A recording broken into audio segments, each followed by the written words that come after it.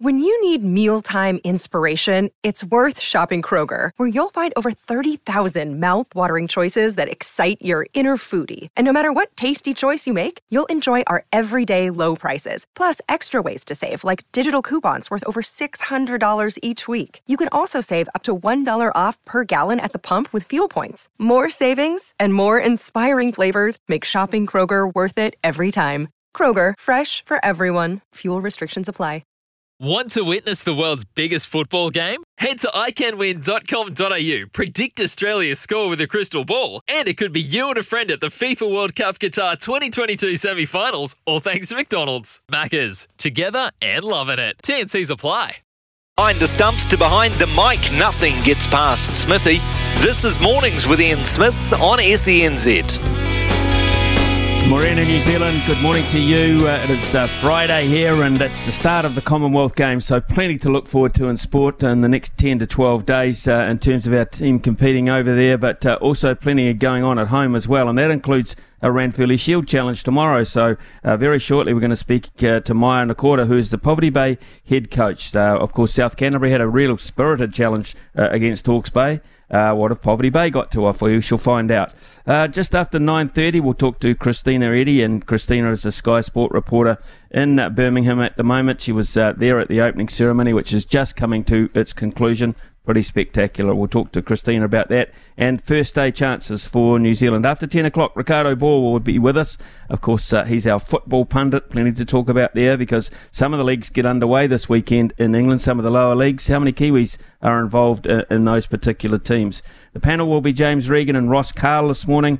And we'll be talking also to Sarah Clausen, who is our Greyhound Racing interview for the day. We always have one every week. And then at 11:30, a really interesting interview with Dr. Helen Murray, who is a neuroscientist on the occurrence of concussion, the studies on concussion, etc., and what do we need to more be aware of, I think it's fair to say. And Dr. Murray will keep us up to date with that. She's been part of a really big study on it.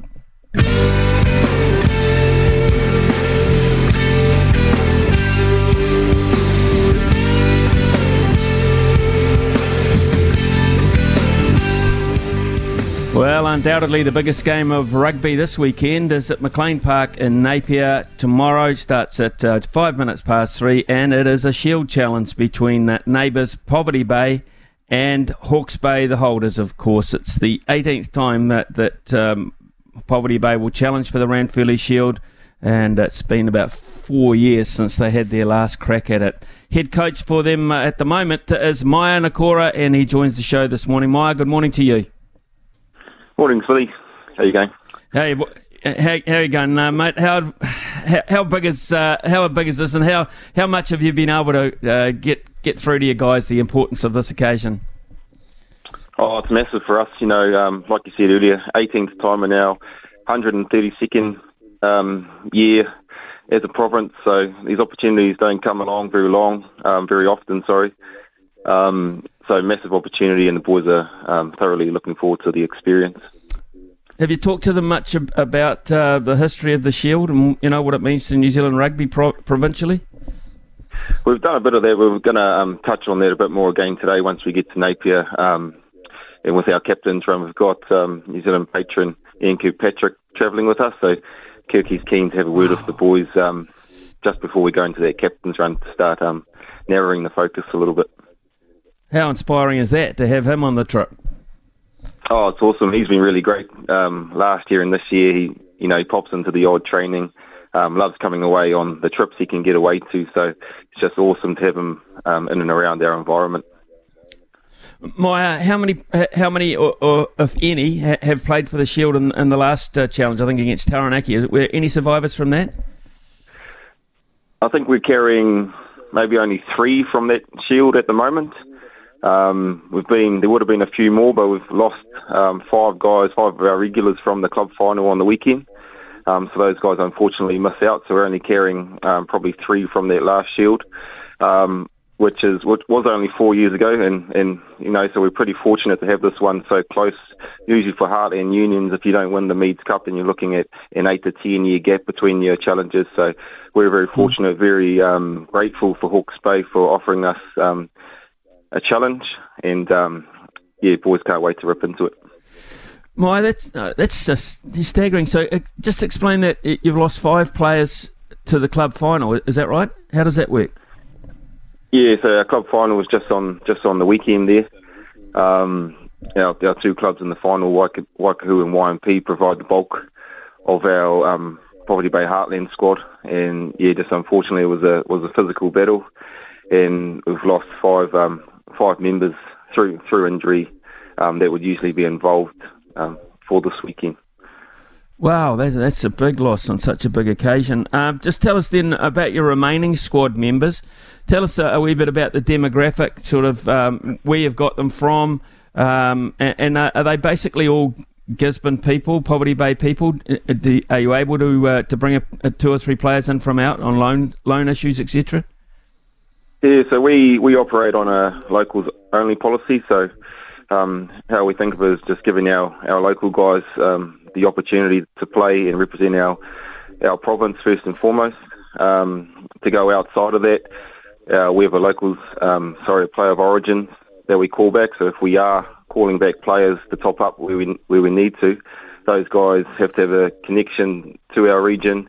Either have grown up here or played club rugby here in the past for us to call them back in. And we have got 2 guys at the moment, 2 player of origins that are coming in for tomorrow. We've got Teddy Walters, who plays down in Hawke's Bay in the midfield, coming in for tomorrow, and Hunter Mokomoko, who's just missed out on the Bay of Plenty squad, coming in for tomorrow on the wing as well.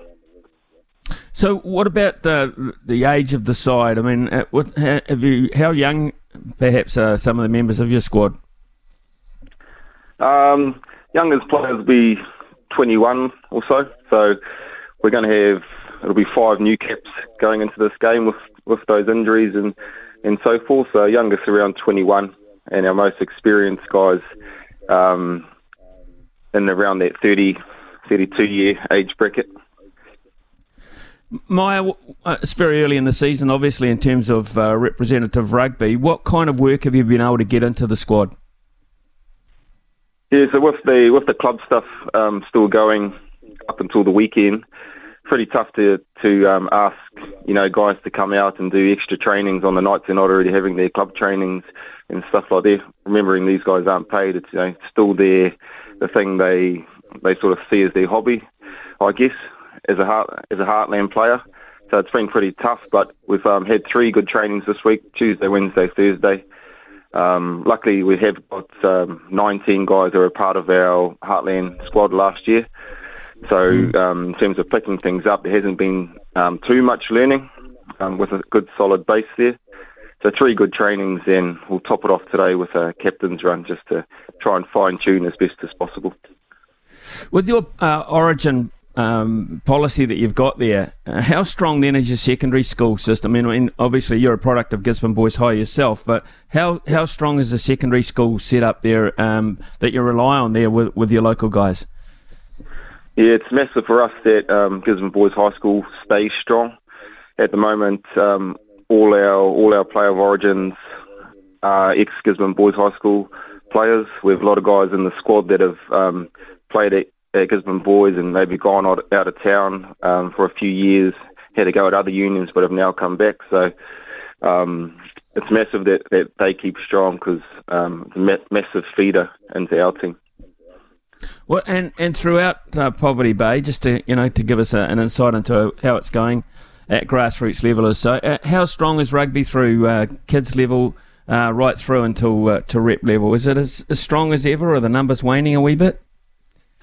The numbers have been pretty steady the last sort of 5 years. They haven't really fluctuated too much, haven't lost too many, haven't gained too many, sort of stayed the same. That's across our junior levels and senior levels. Our premier competition here is pretty healthy. You're always going to have teams struggling a little bit, but we're pretty happy. We've got 6 in our premier comp here. We've got 8 in our senior 1 competition. which are our main two senior competitions. So, in terms of Heartland, I think we're doing all right in that part of the game. Have you been encouraged by South Canterbury's performance against Hawke's Bay? Yeah, massively. South Canterbury are a good side as well, but they showed that if you can keep hold of the ball, you can put any team under pressure. They tackled well, managed to slow Hawke's Bay's game up a little bit, which will be key for us as well. So, yeah, it has given us a little bit of confidence, but also in the back of our minds is probably up against a bit of a different team as well than what South Canterbury had. So we're going to have to step it up a wee bit there as well. Okay, let's look at your particular path through to where you are now, Maya, because, of course, I just mentioned you are a Gisborne Boys High product. You've played for Taranaki, for Wellington, for Tasman. But more importantly, you had 82 appearances for Irish Club Connaught over a period of 6 years. Tell us about that experience and how you ended up there. Yeah, well, it was, my last year in New Zealand was with Tasman, and really enjoyed my time there. Thought I was playing all right, but every player in New Zealand's ambition is to be a Super Rugby player, and I missed out on a contract after that season, and offer came through from Connacht. It was only 2 years at the time, and I thought I'd come back and give Super Rugby another crack, but ended up really enjoying my time over there, and get offered another contract after the 2 years, and we were fairly settled as a family. Had a daughter born over there in that period as well. So we stayed over there probably longer than envisaged, but really loved my time over there. Really good people, and enjoyed the rugby as well. And no doubt you've had just a little bit of feedback from some of your colleagues over there about Ireland's performance against the All Blacks. Yeah, you still keep in touch with a few people, and the speed the game was developing at, and how the players were developing. When I was over there, you could sort of see this coming, and so it's not by any fluke anyway. They've put a lot into their game, a lot into their systems, and they're bearing the fruit at the moment. They are bearing their fruit as well. Okay, travel day today, plans for today? Yeah, so we're going to leave earliest today, get on the bus 10:30, aiming to get to Napier around 2:30ish, and we've got a captain's run at 3 just to sign off on a few things and polish off a few things. So that'll be our day today, and try and keep it nice and relaxed as possible. Apart from Kirky's message of encouragement, what do you think you'll be saying to the guys as you say send them out tomorrow about 3 o'clock? What will your message be to them? Your final message? Oh, it's just about the opportunity. It's going out there, expressing yourself, having fun, playing for your teammates, wearing the jersey with pride, all those sorts of things. It's just a massive opportunity and a massive occasion for our boys. What do you sense the mood is in the camp? Oh, it's going off training last night. The boys are, they're buzzing. I've been a part of this team now for 4 years, and the training we had last night was one of the best I've seen. So it's just now it's just about transferring that onto the field and doing the best we can. Well, mate, I'll be there tomorrow, so I'll catch up with you in person. But I wish you all the best. All the best with your travel today, and I hope, like hell, you can do the jersey proud, as you said, and enjoy the occasion, more importantly, because, as I said, it's the biggest game of rugby going around in this country this weekend. Centre stage. Good luck. Cheers, Smithy. Thank you. Cheers. Maya Nakora there, folks, head coach of Poverty Bay, a well-travelled rugby player in his own right, and if it's anything like the performance that we saw from South Canterbury, it will be a very spirited challenge. Near neighbours, of course, around 3 hours up the road, Gisborne to Napier, and they have got a real history, a very proud history, and they will be competitive. You can bet your bottom dollar on that. TAB actually are giving them a 66.5 head start over Hawke's Bay. I remember when they gave South Canterbury, I think, around a 75-point head start in that first game, and they finished within about 12 or 13. So it was a pretty good performance by South Canterbury, inspirational really. And I'm expecting quite a lot out of Poverty Bay for quite some time tomorrow against the Hawke's Bay team, who have not had a lot of appearances themselves this year. They haven't had a lot of time for combinations. The club season didn't finish that long ago either. So bad news though for Poverty Bay. Imagine that, losing 5 of your most experienced players out of a club final, a very physical club final. That must have been worth watching. It is 9:17 here on SENZ. We'll be back shortly. Sport in Aotearoa. This is Mornings with Ian Smith on SENZ. Smithy's medal tally update. Give your tech the winning edge this Commonwealth Games with the experts at Noel Leeming.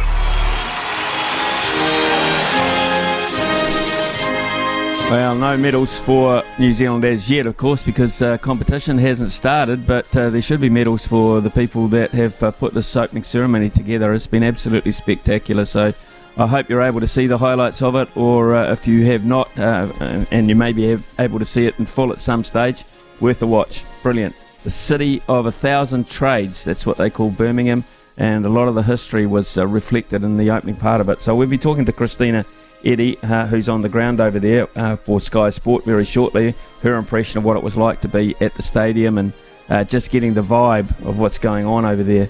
But it looks like a hell of a fun night to begin with. But of course the serious stuff starts very shortly, Logan.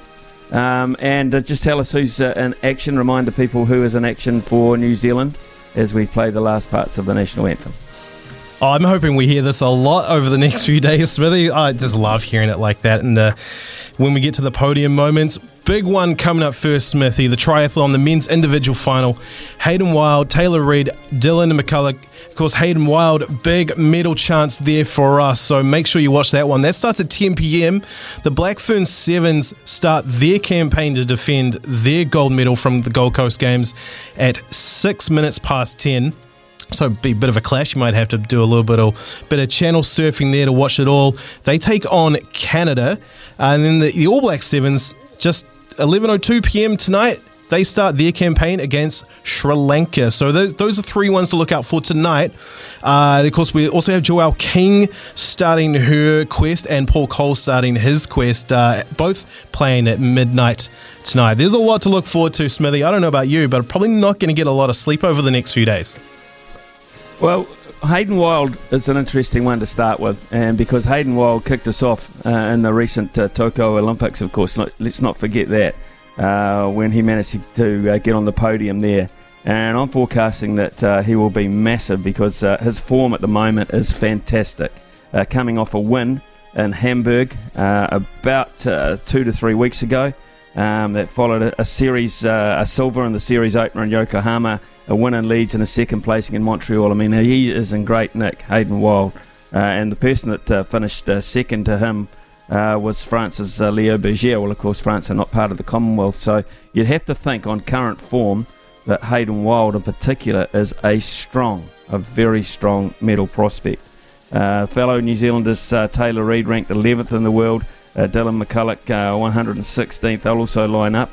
The race is a 750 metre swim, a 20 kilometre bike ride and a 5 kilometre run. So it's a quick fire one, a real snappy one. So I would imagine that our first, I'm predicting our first medal chance will be Hayden Wilde, and then of course the others will kick off as they do.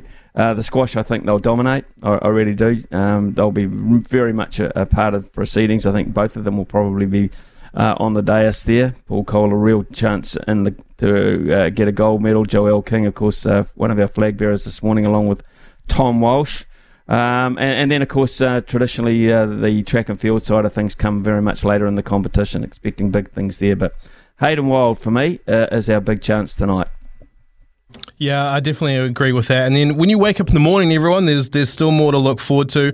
The Silver Ferns play at 7:30 a.m. They take on Northern Ireland in their first match, so definitely looking forward to that one. There's swimming as well. Andrew Jeffcoat in the men's 100-metre backstroke final. Dame Sophie Pascoe is also swimming tomorrow morning, so look out for that. more rugby sevens as well. And then, of course, across the weekend, Smithy, it's just so much more to look forward to. The Black Sticks women's team start their campaign to defend their gold tomorrow night, 8 p.m. against Kenya. A little bit of an unknown for them, as you would have heard in our interview with Megan Hull, the co-captain, yesterday. If you haven't listened to that, check it out on all the podcast platforms, either the SNZ app or wherever you get your podcast. It was an awesome chat with her, Smithy. She's so bubbly. You can tell that this team is really into these games and really laser focused on what they want to achieve here. Yeah, I do. I listened to her with interest, actually. I loved the interview. I loved the excitement in her voice and just the opportunity that I've got. And a lot of people sort of poo-poo the Commonwealth Games, Logan, because they treat it, very much secondary to the Olympic Games. It's sort of the one that we have in between each time. But I think if you speak to anyone that's been to them, anyone that's represented their country in them, they mean a hell of a lot. I've said in the past that the great Australian cricketer Steve Waugh, they won the gold medal. The only time 50 over cricket was played for in the Commonwealth Games was in Kuala Lumpur. Stinking hot conditions. It was oppressive, actually, so it was very tough work on very slow pitches. But Australia triumphed. They won the gold medal there. And Steve Waugh puts it up there with anything else that he's ever done in cricket. And that includes the Ashes, etc., and all his great moments under the baggy green cap. He reflects as that as one of those most remarkable achievements. And my mind goes back to 1974. They're my earliest memories of the Commonwealth Games, perhaps because we held it in Christchurch. And the coverage was absolutely brilliant. We thought, that was really one of the great starts of absolutely blanket coverage of events. And, of course, it was in the perfect time zone to be able to watch it because it was at home and you just didn't miss anything. And New Zealand team really did excel. Starting off with Dick Taylor on the very first day in the 10,000 metres, just kicked the whole thing up. Janie Parkhouse in the swimming pool. There were so many back in 1974. The giant of a man, Graham May, the heavyweight weightlifter, who in one lift absolutely collapsed face down on the podium. And then of course he got back up and won the gold medal. I mean, there was some such great stories that were inspiring for people of my generation back there. But that Dick Taylor, and I can see it now. I'm running down the track, and then of course he just put his arms in the air. He was not expected to win the race. Put his arms in the air and then collapsed backwards onto the track. And of course the legend was made. And the legend, one of the great public speakers actually. In New Zealand, Dick Taylor, and his stories about how he went to the pub with his coach to build up for that particular race, had a couple of jugs and talked about tactics, and then went out and did it the next day. Quite staggering, absolutely. Right, so we'll have every day that we're on air here, midweek anyway, we shall have updates, a medal tally, and we'll hopefully on Monday have plenty to talk about. It's 9:30 here on SENZ.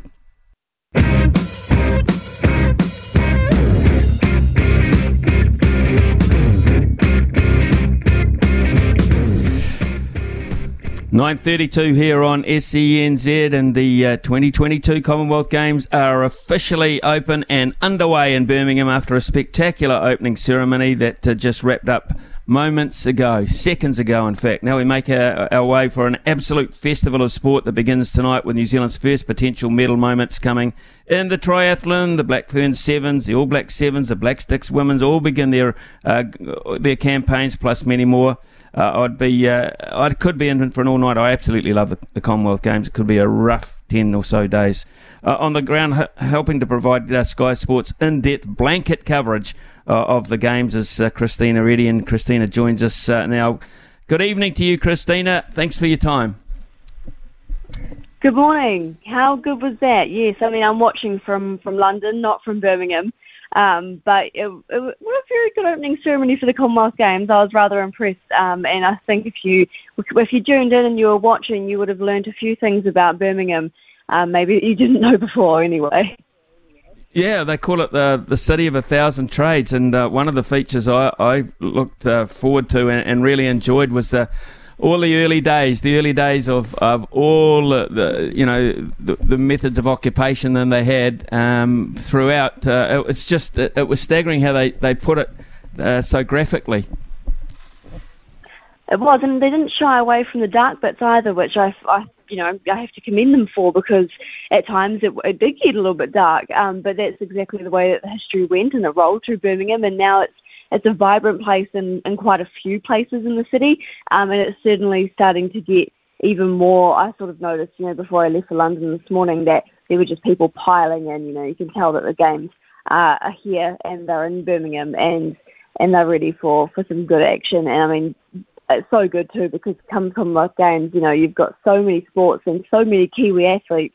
But for everyone, Commonwealth wide, there's so many Commonwealth athletes all crunched in together in just such a short space of time, which is about 10 days. Yeah, it is. It's a really quick fire program. There's no doubt about that. Queen not able to be there, but Prince Charles and Camilla rolled up in a nice classic Aston Martin. That was something a little different. It is a little bit different for the royal style. I think it was probably what we expected, wasn't it? That the Queen probably wasn't going to be able to make this one, which was a shame, because it's back in the UK, which is fantastic for the UK. I think it's been a bit of a hot minute actually since they've had the Commonwealth Games. Malala's speech, of course, she actually is a Birmingham girl, and she gave a quite inspiring speech to the 30,000 people. She did. Yeah, she absolutely did. She talked about, the unity and the likes that come from the Commonwealth, and what Birmingham meant to her, as she was in her hospital bed in Birmingham, or just outside of it, in fact. But yeah, it was quite a profound moment. You definitely notice that people take it in when someone like Masala speaks, don't they? They certainly do. Christina, tell us what you made of the New Zealand team's entrance, and Tom Walsh and Joelle King at the forefront with the flag. It's great to see, isn't it? It's very nice to see both of them in front. They've both deserved it, absolutely. But, seeing, I think I have to say, Joelle King's presence and the way she's taken it on with the flag has been something I've found, to be quite a proud moment. I think she's just a very incredible, well, they're both very incredible athletes in the fact that they're very humble, they're very down to earth, they know how to lead the team. I thought that it was very interesting talking to Tom Walsh when he became flag bearer. He sort of said that at first he was a little bit rude about it, and he wasn't too sure. Perhaps I'm speculating here that potentially maybe it was on recent form, like he didn't feel like he potentially straight away deserved like that in that moment. But I found it, it was very cool being there when they were revealed as the flag bearers, because you can tell how much it means to them when they stand in front of a 233 strong team, and that everyone's watching them lead that team. So, I mean, yeah, no, you couldn't get two more fitting people, I guess, from a New Zealand team to lead us in.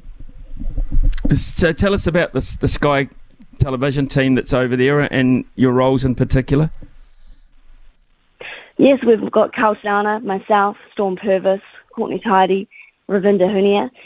We'll be here on the ground covering the bases from here in Birmingham and in London. So I'm in London because we'll be covering the track cycling over the next 4 to 5 days, which is pretty cool. They're using the old London 2012 velodrome that they used in the Olympics back, 10 years ago now. And the others for the next few days will be covering the likes of Sevens, Carl Stauner at Sevens, Storm Purvis, the former Silver Fern, covering the netball as well. And they'll be dotted everywhere, doing boxing, weightlifting, cricket, hockey, you name it. And then I'll be doing the same in Birmingham after London. But yeah, we're spread far and wide, and we'll be absolutely doing our best to get to every single athlete we've got competing on every single day, which I tell you is a big feat, because we have to have a bigger team here because there are so many athletes competing on every given day. Christina, how many other sports are outside Birmingham itself? Would you know? Just the track cycling, most of it. And I think you sort of got a sport dotted in Coventry and Edgbaston, but that's still the Birmingham area. So it's basically just the track cycling that actually sits outside of Birmingham itself. So they've done a pretty good job, actually, of utilising all their venues. I know that there's a brand new athletics track, which is bright blue. The athletics folk in particular are very, very excited about getting to their track because it's so brand new, and it's they've really put a lot of effort into that. So that's one. And then, you've got the likes of the Edgbaston golf. The golf club is the home to our New Zealand house, but you've also got the likes of Jets. It's basically everywhere in Birmingham. It's actually, when you stand in the city centre, there's so many venues dotted around that you can basically walk to. So they've done a very good job of making it very Birmingham-esque. Right, let's look at day one of the games from what we can watch on Sky overnight in particular.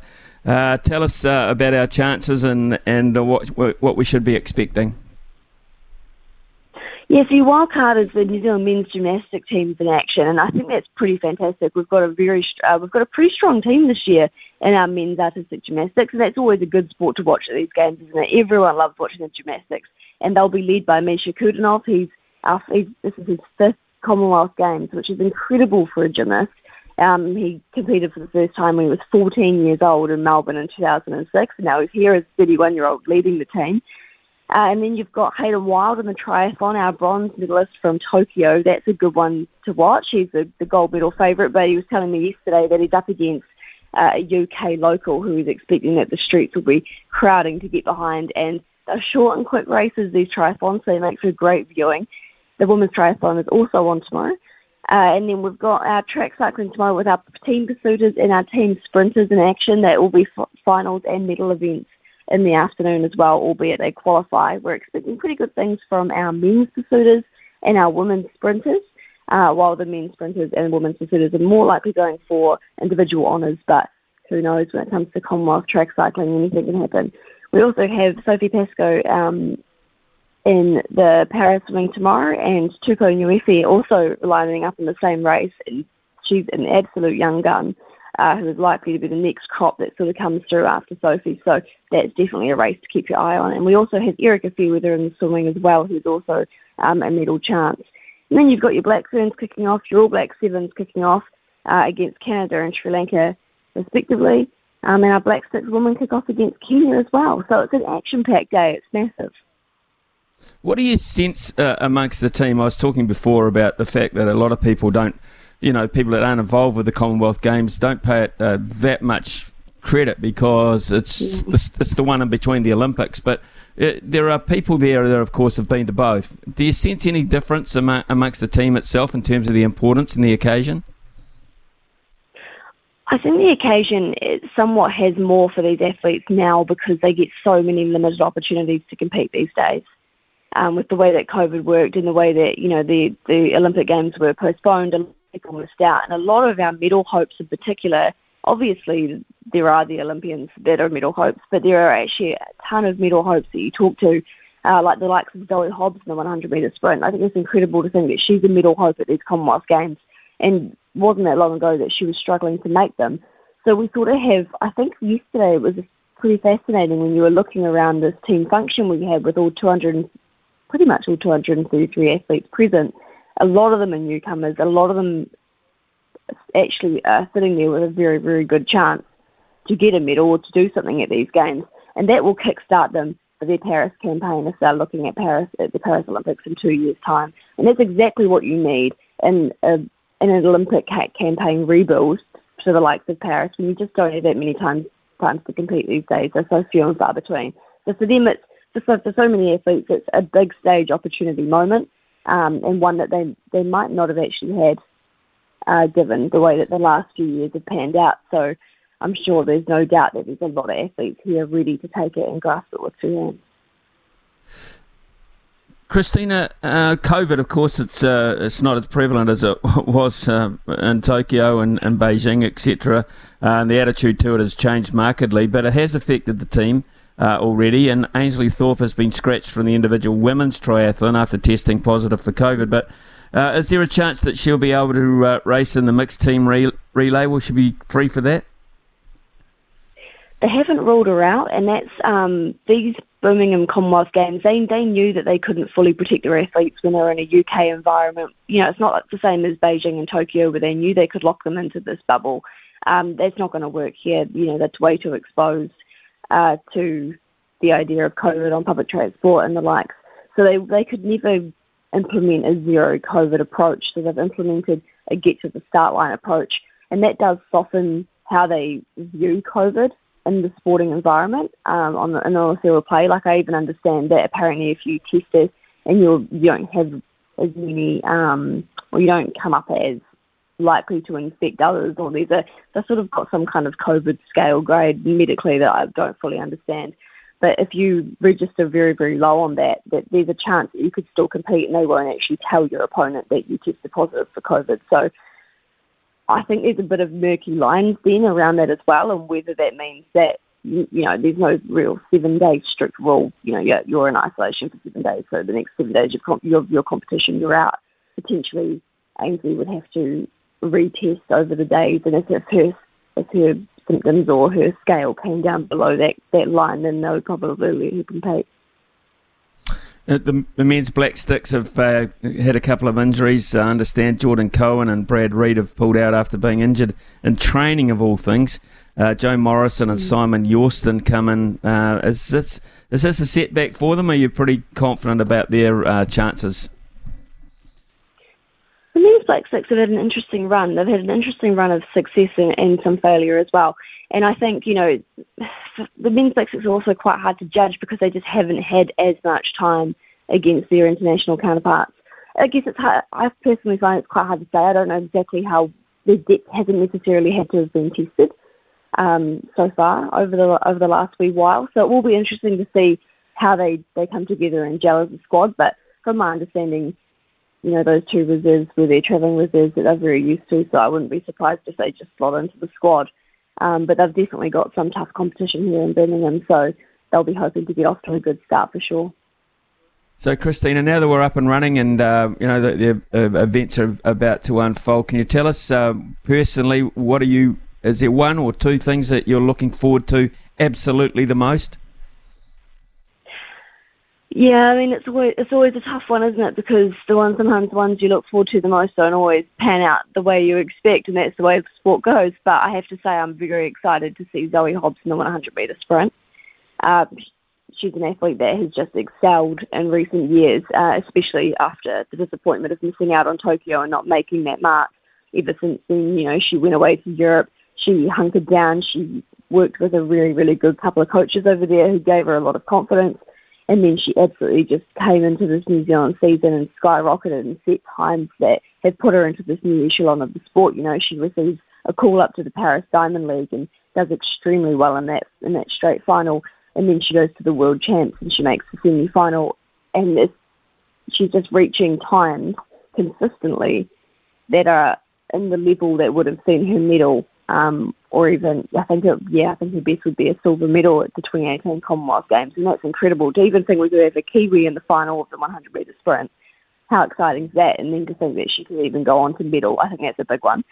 And then I would love to see Lewis Clareburt get it done, but he was saying that he thinks he would have to break the Commonwealth record if he's to get the gold. So while he's the gold medal favourite, some would think, and put their money on him, he's not so sure in terms of the fact that he thinks that's the time he has to be, and that's how fast swimming's come, so it'll be a very good race to watch as well. Christina Eddy, pleasure talking to you. Enjoy the next 10 days. It's going to be fascinating. Good luck with all the little tasks that you have to perform, and I'm sure I'm very jealous. You're going to have a hell of a time. Very, very jealous. Thanks very much. Enjoy the UK. Thank you. Oh, we sure will. We love this job. It's one of the best ones, isn't it, to be over here and covering some of these incredible moments, and we look forward to bringing it to you too. Yeah, we look forward to watching all your hard work. Thank you so much and enjoy it. It's 9:47 here on SENZ in the morning in New Zealand, of course, in London, where Christina is. It's around about 10:45 at night. This is Mornings with Ian Smith on SENZ. The text just come in saying, man, Ian Foster has challenges. He's talking about Maya Nakura. This guy's coaching 5 debutants into a Ranfurly Shield challenge with only 3 trainings together. That is true provincial rugby, isn't it, when you hear him talk about the fact that he hasn't been able to get his hands on any players because of the fact they've had too many club training. It was unfair. Imagine that, a provincial coach saying it is unfair to the clubs to take players out of the clubs or ask them for effort as well as what they're doing in their club football. It's unfair. I mean, what a refreshing attitude that is. Normally they just say, you can't have them for club footy.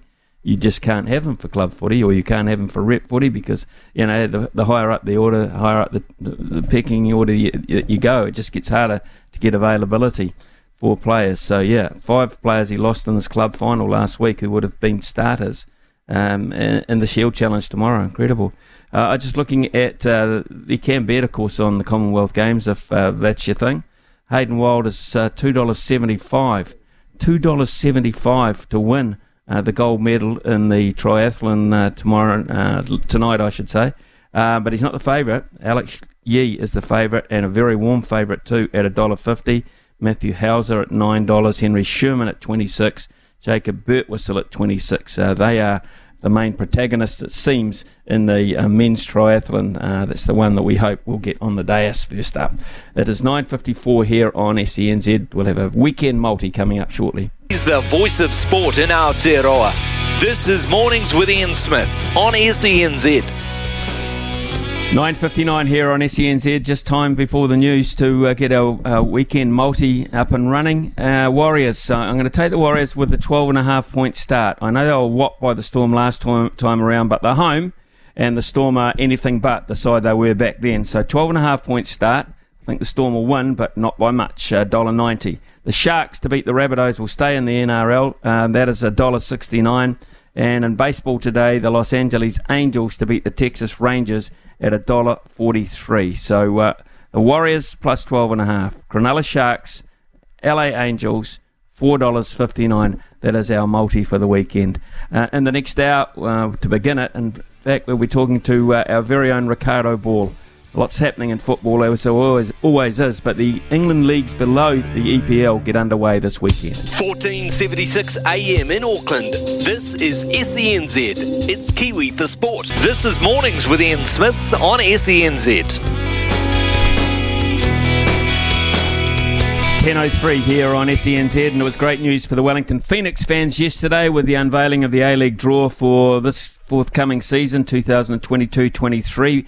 That's the men's side of things. After spending the majority of the past two campaigns away from New Zealand, they will play 12 regular season matches here. 10 of those will be at Wellington Sky Stadium, with the other two to be taken around the country. Where will they be?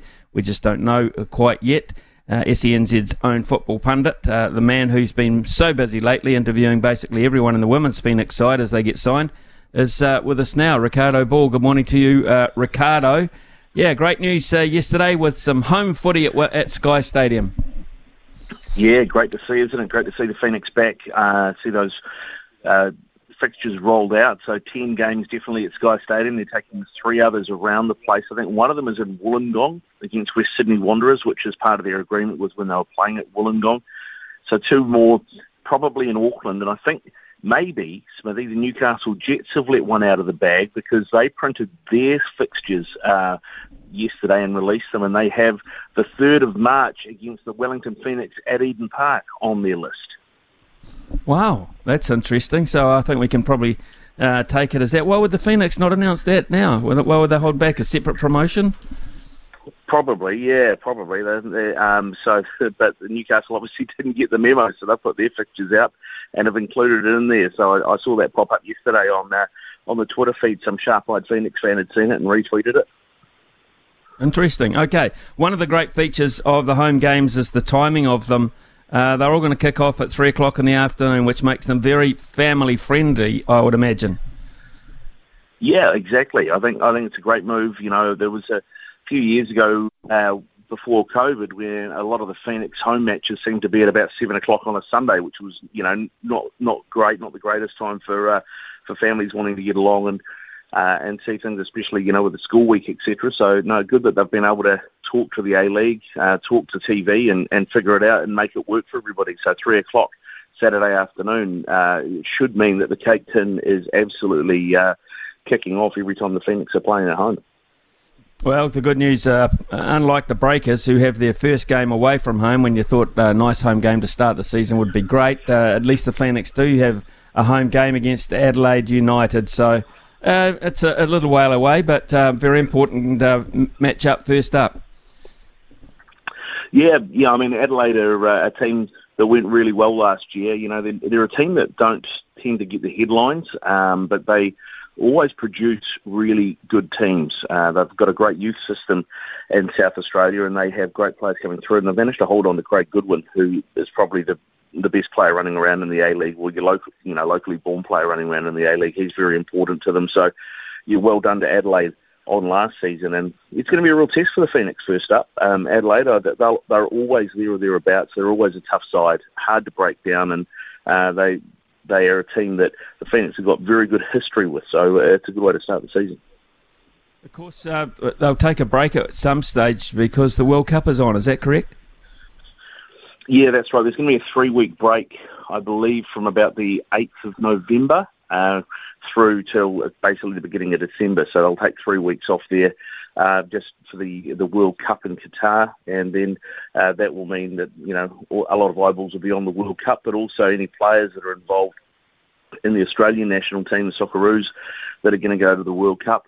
That won't have too much of an impact on the A-League sides, because obviously those Socceroos will be key parts of any A-League side they are part of. So I think that makes perfect sense, and it's something that in the past the A-League haven't done. They haven't broken for internationals, but it's good to see they're thinking about that now, because I mean it does affect the product. And I know, Smithy, you know that TV is the be-all and end-all for modern sport, but even TV I think is starting to realise, well, we can't just soldier on because the product does take a hit. Okay, let's before we get on to the women's side of things with the Phoenix, I was just actually looking at the World Cup groups, Ricardo. I was springing this one a wee bit, but of course Costa Rica, by beating us, were the last team to qualify to complete the groups. That would have been a group of death that we would have been in, mate. Spain, Germany, and Japan. I mean, that to me, that I look across the board there, and I think that's the hardest group in the whole lot, Group E. Yeah, I think you're right. I mean, it would have been, a case of we've qualified for the World Cup, and that's about all we can expect, because, you know, well, I mean, Spain and Germany don't really need any introduction on how tough those two teams will be, but also the Japanese. I mean, they are far and away the best team in Asia at the moment, and you know, I'm trying to remember who it was. It was one of the Eastern European teams that they played in the last international window, and they had a 5-1 win against an Eastern European team. So it puts it into context just how good that Japanese team are. Predominantly, most of their squad play in Europe, a lot of them playing out of Germany, quite a few in Italy as well. So they're a team that's got talent across the park, and they might not all be household names, but man, that Japanese side are very, very good. So it's going to be a great group, and it's going to be a tough one for Costa Rica to get anything out of, I think. I suppose our other interests lie with England now that we're not there, sentimentally anyway. That's always seemed to be the case. Group B, England, Iran, United States and Wales. That looks like a slightly easier pathway than perhaps Germany and Spain and Japan have got. Yeah, it does. You know, and you'd think the way that Gareth Southgate's got England playing, players that they've got at their disposal, they should do that group quite easily. You'd expect them to win all three. I mean, the Welsh will definitely be up to play England, and you know, in Gareth Bale, they've got a guy that can win a game from anywhere. The US, I don't think are in a great place at the moment. They have got some talent, but I don't really rate their coach in the way he gets to try them to play. I don't think he gets the best out of what they do have available. And Iran, I mean, Iran could be a little bit of a smoky in that group. Again, they're one of the better teams in Asia, and they have a few players playing in like the Turkish leagues and the German leagues, so they'll be quite strong as well, and they will certainly give England a test. But you would think if Harry Kane is fit, and England have their best team on the park, they should waltz that group pretty comfortably. I reckon that you're right. I absolutely reckon you're right. Other than that, I think I see most of the major players getting through. Ricardo, let's get to the women's Phoenix, of course, and you've been doing a lot of work getting to know some of their personnel, and this week they've signed New Zealand under-20 captain Kate Taylor and a backup goalkeeper in Brianna Edwards. So how's the squad really starting to shape up now? It's really starting to shape up quite well. It looks like they're securing the best of the young players they had come through last season. You know, Alyssa Wynnum, for me, is an exciting player, Smithy. She's great talent on the park. She's got a chat off the park. And it feels like they're building the team around her. They've actually given her a 2-year deal. Everyone else has been signed on 1-year deals. So it looks like, you know, there's a player that they think they can build the team around. She's a creative player. She can play 10. She can play 9. She can play as a wide forward. She can play as a box-to-box midfielder as well. But she's a really creative player, and looking forward to seeing how that goes. But they've also added a bit of experience in Betsy Hassett, who's 31 now, played over 100 games for the Football Ferns. She's been to 3 Olympics and 3 World Cups. She's coming back to play from her club in Iceland. So that's a great piece for Phoenix, and she'll, sort of do a very good defensive job in midfield. And they've also managed to get Paige Satchell, who I really rate, she's 24 now, Paige, and she played a little bit in Germany. She was at Sydney FC last season. She played at Canberra the season before. She's got wheels, man. She's got real gas. She's a wide forward, and she'll be a great asset for the Phoenix. I think she will cause a lot of teams problems with her pace, and I look forward to seeing her and Alyssa Wynnum link up together on the field. So, got to say, they're picking up the best of the young talent that they gave a chance to last season, and Kate Taylor, Alyssa Wynnum, and players like that. But they're getting a core of experienced ferns in there as well, and I'm really looking forward to the coming season. I think it's going to be a real tilt at the playoffs for this Phoenix team. And just to give you an idea of Alyssa Wynnum, I talked to her during the week last week, or it might have been the week before now, and you just get a sense sometimes, Smithy, when you talk to somebody as to how engaged they are with their sport and how focused they are. I asked Alyssa Wynnum who her favourite player is, and she said Leo Messi. And she said, I watched the Leo Messi documentary before every game I play. And then later on in the interview, I asked her what her favourite movie is to chill out and relax. And she said, I don't watch movies, I just watch football. So I think she's one to watch. I think she could be a real star for New Zealand football in the future. She's still only 18. Wow. Look out for her, Alyssa Wynnum. Obviously, this weekend signals the start of the England Championship League, plus Leagues 1 and 2. Which teams would we perhaps be looking for, and any Kiwis in action in those lower tier comps? Yeah, there will be. Tommy Smith is still at Colchester United, who are in League 2. They're one of the bigger teams in League 2, so they'll be expected to be knocking on the door of at least the playoffs, I think. So we'll see Tommy Smith there. And there's a guy who we haven't maybe seen as much of. He has been involved in a couple of New Zealand camps, but a goalkeeper called Nick Janev, and he plays at AFC Wimbledon. They're in they're back in League 2 now. They got relegated last season, but he is their number one goalkeeper. He had a fantastic game in the League Cup against Arsenal. They lost that game, AFC Wimbledon 3-1, but he made a number of key saves, so he'll be in action for them. And also for Grimsby Town. Grimsby Town have been a team that's been around the English leagues for a long time. They got relegated 2 seasons ago to the out of the top 4 leagues. They got back in via the playoffs last year, and Max Crocombe, whose name you may remember, he's played for Brisbane Roar, played for Salford City as well. He is the goalkeeper for Grimsby Town, so he will be suiting up for them between the sticks in League 2 as well. Okay, let's look at the traditional start for Premier League action. Really is the Community Shield. That is on Sunday, and it's traditionally, of course, a battle between Liverpool and Manchester City this time around. With a couple of new signings on show, perhaps Darwin Núñez for Liverpool and Erling Haaland for Manchester City. Yeah, I'm looking forward to seeing this game play out. I honestly think that Manchester City will probably win this, and that's just based off a few things that Jurgen Klopp has said. It doesn't feel like Liverpool are quite ready yet, and he's pretty much said the same thing. So they play Manchester City in the Community Shield, and then the next day they play a friendly against Strasbourg, and they've organised another friendly for the day after their first game of the Premier League season. He said that he doesn't feel like they've had enough time to get ready, and so their pre-season is going to stretch into the season, if you like. So I think that'll probably make Manchester City the favourites for this game. Their pre-season seems to have been pretty seamless, whereas Liverpool have been a little bit up and down. They beat Palace 2-0, they've beaten RB Leipzig 5-0, but they had a 4-0 loss to Manchester United to start things, and then just yesterday they played Salzburg out of Austria, who you would expect them to romp, given that they beat Leipzig, and they lost that game 1-0. So I think things are just a bit of a disconnect at Liverpool at the moment. I think they probably need a little bit more in midfield. They've lost Sadio Mane, who I think is a big part of things for them, and it looks like they're about to lose Roberto Firmino as well, which will mean 2 of that front 3 that's been so dominant for them over the last few years are going to be gone. Firmino is 30, he's only got a year left, and Juventus have offered him 20 million, so it looks like he's off there.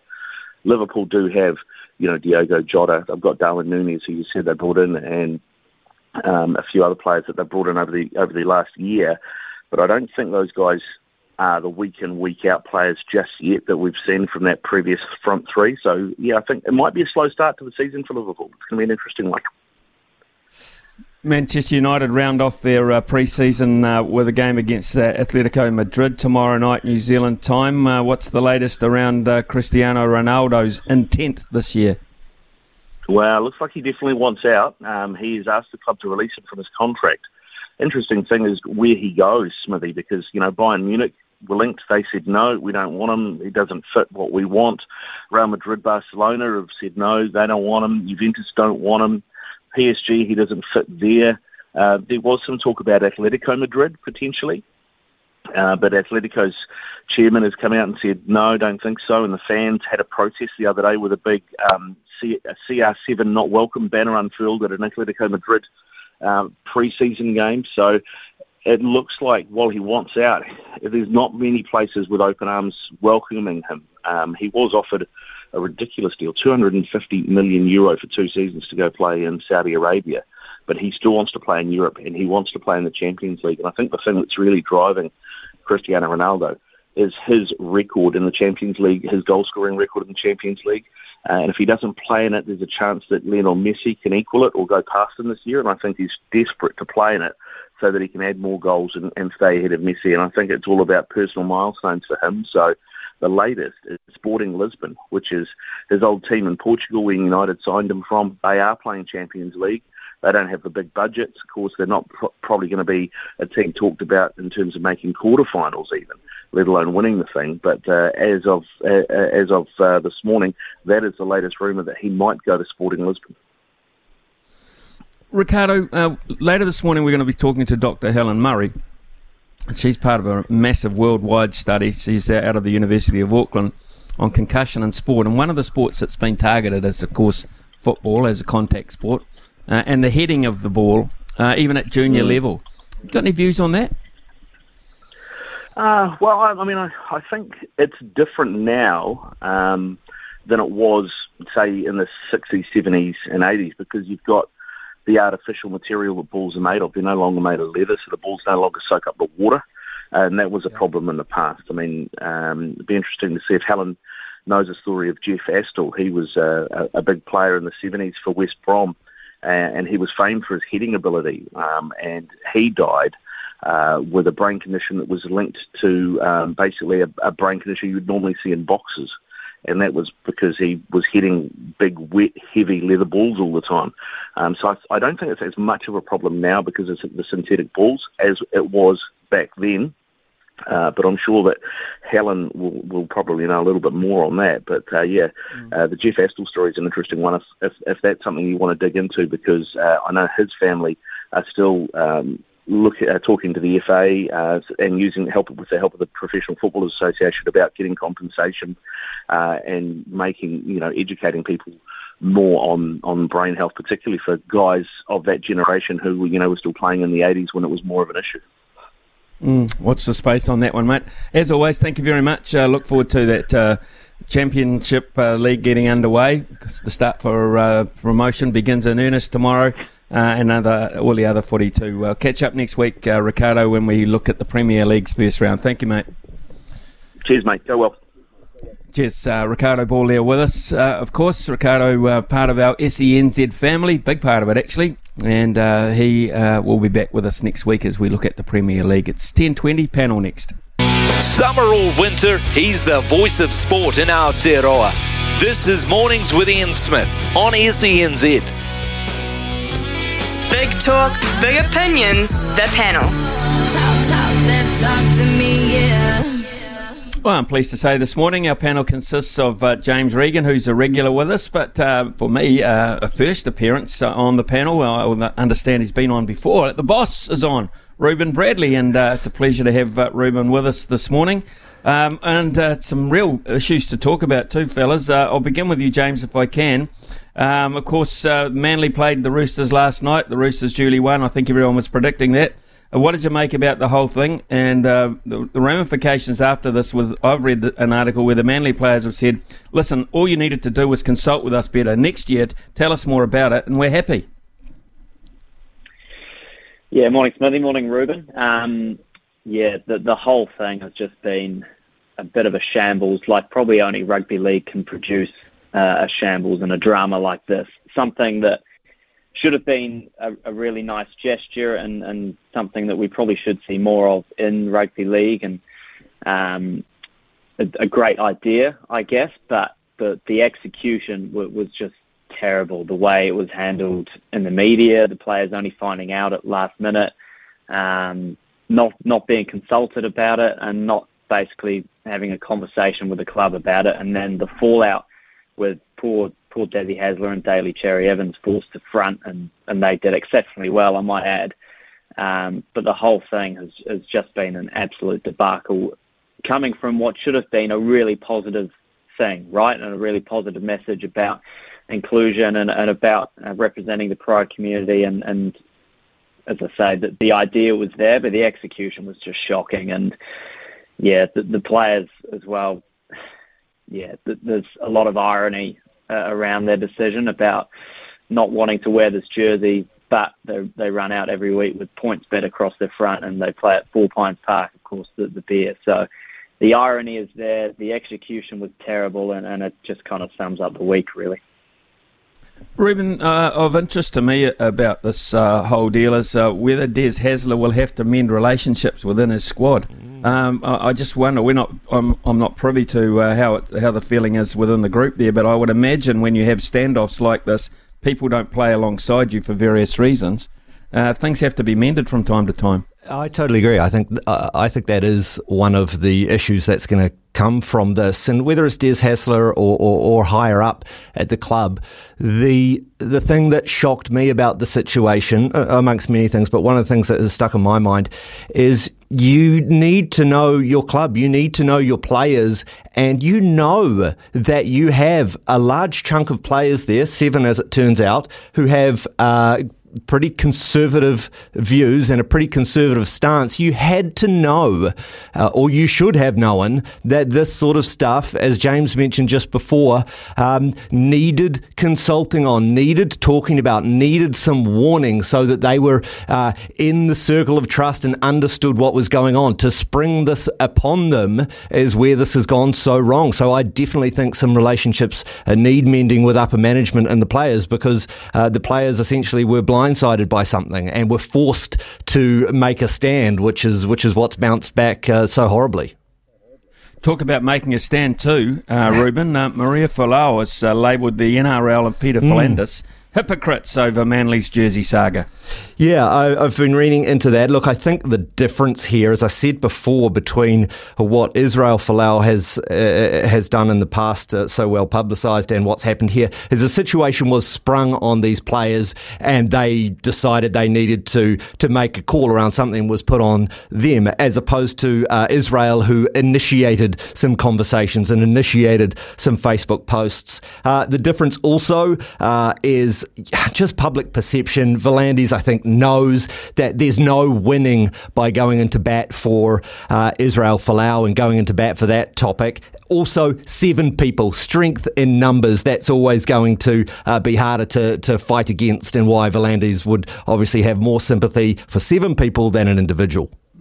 Yeah, absolutely. And James, I just wonder whether she has a point. Does she, Maria? To a certain extent. I doubt Peter V'landys will lose any sleep over what she makes of it. But Ruben's right. Like, there's no point going after these players under this situation. And let's not forget, Israel's comments were pretty aggressive in their nature, and it's quite different to a player simply not wanting to play. Not that that's an excuse for the stance they've taken. The game is for everyone. Let's not forget, and part of the fall down of Manly is probably the lack of wanting to have a conversation with these guys and wanting to educate them a bit about the effect that their actions have, whereas Israel Folau's situation was pretty different, even though it was around the same kind of topic. So, yeah, I doubt Peter V'landys will be losing any sleep over what Maria Folau thinks respectfully over this one. Okay, so Steve Hansen with some interesting comments about New Zealand rugby. We'll talk about those very shortly when we return. Ruben Bradley with us this morning, as is James Regan, and is Aroa Hathaway as well with the 10:30 news. Big Big talk, big opinions, the panel. Talk to me, yeah. We've got James Regan with us this morning, and of course we've got Ruben Bradley as well. And Ruben, just staying with league momentarily, a little meeting yesterday with Craig Bellamy, saying the NRL should perhaps gift the Warriors 4 to 6 points as a thank you for their sacrifices next season. Wonder how the other teams would feel about that. Bless him, what a lovely gesture from Craig Bellamy. Frankly, as far as I'm concerned, I don't want any of those things. I don't want this idea of we play all home games next season. No. Do we get a few extra points to kick off the season? No. Nothing that advantages the Warriors. If we're going to have success in this competition, I want to win it properly. I don't want some asterisks behind the premiership or our next grand final appearance because we had this massive advantage all season. Maybe, seriously, I think they should give us an Origin game.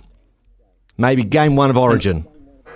Interesting. Okay, James, what's your take on that? Yeah, I think it's probably important to note that the way Craig Bellamy said that was maybe a bit of a throwaway line. And can you imagine someone as competitive and determined as Craig Bellamy wanting to give another team points, even if it is the Warriors who he might have a bit of a soft spot for? There's definitely more the NRL can do to thank the Warriors and Rugby League in New Zealand for what they've done over the past few years. It's great that they've been given the Indigenous versus Māori All-Stars game next year. That's a great start. But I agree with Ruben. Like, if the Warriors are going to give it a nudge and make the finals and try and go all the way within the coming years, you don't want to be given points for it. You don't want to be given more space in the salary cap for it. Like, that is just ridiculous. And I don't think you'll get a coach or a CEO, including the ones at the Warriors, who will say that. There is more that can be done from the NRL, without a doubt. An Origin game or something here would be amazing, although I'd love to see them give that up. But giving points, not for me, and I don't think the Warriors would want that either. They've got their own problems to fix, there's no doubt about that, but getting a couple of points here and there is definitely not the answer to their problems. Well, last time, of course, these two sides met, James, the Storm and the Warriors. It was an absolute shellacking. But the rules have changed a wee bit since then, of course. Change of coach for the Warriors, bit of change of personnel, and the Storm have lost a few players as well. TAB giving the Warriors a 12.5-point start. What do you make of that? Yeah, it's that Anzac Day clash seems like a long time ago with everything that's gone on with the Warriors and the game in general. Look, this is a pretty depleted Storm side, there's no doubt about that, but still, they've got some pretty decent players. Munster and Jerome Hughes and the halves, I think, will be key tonight. I think they'll probably try and run the show, and their forward pack is still in pretty good shape as well. So, look, who knows what can happen at Mount Smart if they do get a decent crowd. I'm hoping they do. I'm hoping the weather in Auckland holds up. I think more than anything, Warriors fans just want to see their team at this stage of the season turn up, give it 100%, not let their heads drop, not do stupid things that they've done in the past few weeks to throw away games. Sean Johnson was pretty honest during the week, saying he's not been happy with the results, but he has seen the team go toe-to-toe with good sides, good top 8 sides in recent weeks since that clash against the Tigers, which has given the team a boost. And if they can just do that, I think that's probably a good stepping stone. Of course, we want them to win. Of course, we want them to cause a hell of an upset against the Storm tonight, but just going toe-to-toe with them and staying in the game and seeing what can happen, I think that's what Warriors fans want at the moment. Ruben, one of the criticisms of New Zealand rugby has been the fact that they don't seem to say much publicly when people want answers. And there was a really tough week last week when every person in the media tried to get something out of them and they basically just blanked them. Here we go again. Sir Steve Hansen, who is a highly respected man in world rugby, has had a verbal attack on New Zealand rugby, basically saying the board and the administration are just not doing their job properly. The staff have now been told not to respond. Here we go again, Ruben. Yeah, so it's super embarrassing that this has been leaked, that they've been given a no comment direction from on high. However, in isolation, I think I do agree with that from a comms perspective. It's one of the few things I do agree with on the comms over the last few weeks. You can't go into public and have a public spat.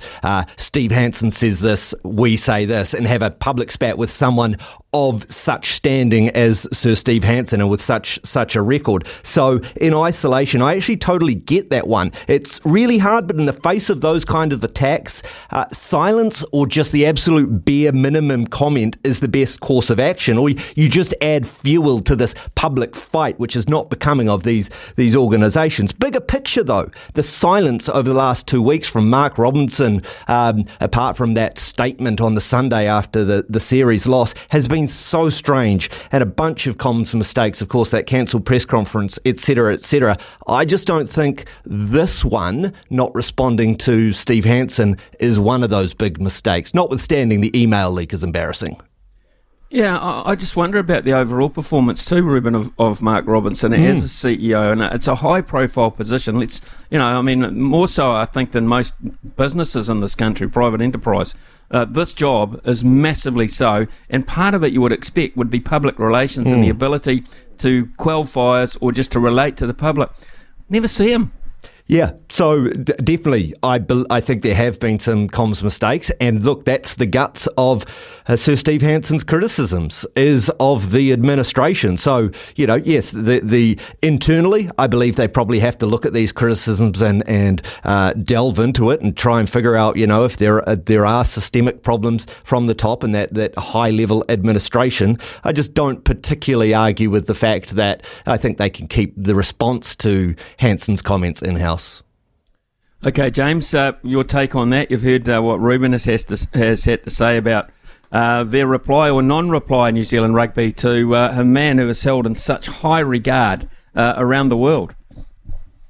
Yeah, and I caught the end of the interview on today as I was driving into work and thought it was surprising in itself that Steve Hansen was commenting on these kind of things, and then went back and listened to the whole thing.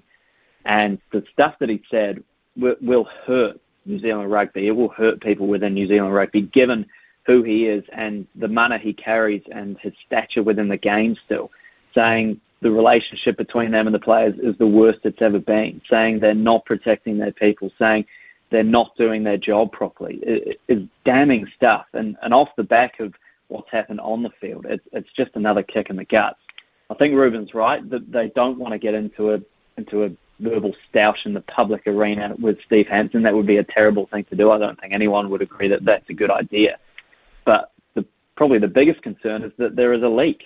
There was a leak within New Zealand Rugby that this email got out. So there's lots to be concerned about, and the stuff that Steve Hansen has said is bang on the money. He obviously wanted to go into bat for Ian Foster, which is fair. You can understand that. But what he said about New Zealand Rugby and the way it's run and not looking after their people at the moment is really damning, and it will hurt them, and it should hurt them if that's the case. It really should sting coming from Sir Steve Hansen. This morning there'll be, or this evening actually it is now, in Birmingham, there'll be a lot of high fives, I imagine, going around the organising group in terms of the opening ceremony. I thought it was quite spectacular, and I'm not usually into that. I usually wait for the action to begin, but the time slot was good, and I enjoyed what I saw, which leads to, I think, a pretty good start to the Commonwealth Games. James, what are you looking forward to in the early days? Yeah, definitely Hayden Wild. I think you're right about the opening ceremony. That was pretty amazing. I'm looking forward to seeing our triathletes get underway. I'm glad it's finally here. It seems like it's been one of those events again that's been touch and go by COVID. And is it going to be the same? And is it going to be, carry the same kind of magic that we love with these events? And I think it is. And the opening ceremony showed that. We've definitely got a lot of medal prospects, that's for sure. And seeing what it means to them still. There's been a lot of chat about the Commonwealth Games in general, but seeing what it means to them, seeing what it means to Tom Walsh and Joel King, being able to carry that flag at the ceremony, it's going to be great. And it should provide a bit of a boost to everyone, given what's happening with the All Blacks and the Warriors and everyone at the moment. It should be a lot of fun. Okay, just finally from you then, Ruben, any one Any one event that you're really looking forward to? You mean apart from the Duran Duran concert this morning, which was a magnificent start to the to the whole event. Just wonderful. Reminded me a lot of the 2012 opening ceremony as well, because it's a sort of culture that perhaps we, I don't know, me personally anyway, just really relate to as well. And just British music is underrated. It's those sports that we don't normally see in bright lights outside of Olympic or Commonwealth Games. So track and field, love me a 1500 metre, heaths, the whole, not just the medal races, marathon and triathlon. It's like a virtual tour of a host city as well, in a pretty epic competition. So those are the sorts of things that I'll be getting into. Looking forward to it. Action starts later this evening. Can't wait. Thank you very much to Reuben Bradley and to James Regan this morning, who have been members of the panel. Thanks for those insights, fellas. Enjoyed it. We'll have another panel same time Monday morning. It is 10:43 here on SENZ. On SENZ. 10:48 here on SENZ, and 4 times world motor racing champion Sebastian Vettel has announced he will retire from Formula One at the end of the season, saying his goals had changed and he wanted to focus more on family and interest outside sport.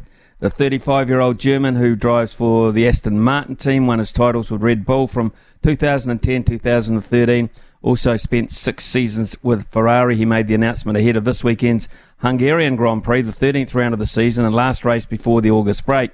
Vettel has become increasingly outspoken on a range of topics, from the environment to LGBTQ rights. Said Formula One was increasingly in conflict with his personal life. My goals have shifted from winning races and fighting for championships to seeing my children grow, passing on my values, helping them up when they fall, listening to them when they need me, not having to say goodbye, and most importantly, being able to learn from them and let them inspire me, he said. I feel we live in very decisive times, and how we all shape these next years will determine our lives. Vettel said in May that climate change made him question his job as a motor racing driver in particular. Very interesting indeed. We've got some texts that have come in. Sam has said, Smithy, we don't want extra points. We don't want an Origin game in New Zealand. The NRL need to pull finger and hold all Warriors games in New Zealand next year to say thank you for the Warriors' sacrifice. Home games at Mount Smart, and take the other games around New Zealand and maybe even to the islands. It would pay the Warriors back and also grow the game here and the islands. According to the NRL CEO, it's too hard. Unfortunately, it will be swept under the carpet and the Warriors' sacrifice will be forgotten. Hope not, Sam, but I suspect that you may well be right. I just wonder whether, if the Warriors didn't have a crackingly good season with all those games at home, how the interest levels would stay. It would be a real test if it was week after week, wouldn't it? But, you know, to be honest, if you've got a good side and they're going well and home advantage is paying a divvy, why not?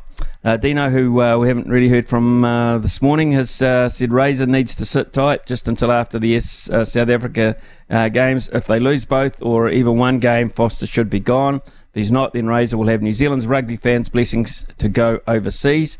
New Zealand rugby will be in a dark hole for a very long time. Interesting. And Richard's come in with an interesting concept. I think you need to get Dean and Steve Hansen together for one day, Smithy. We could put them on the panel. That'd be an award winner, I would imagine, with those two going hammer and tongs.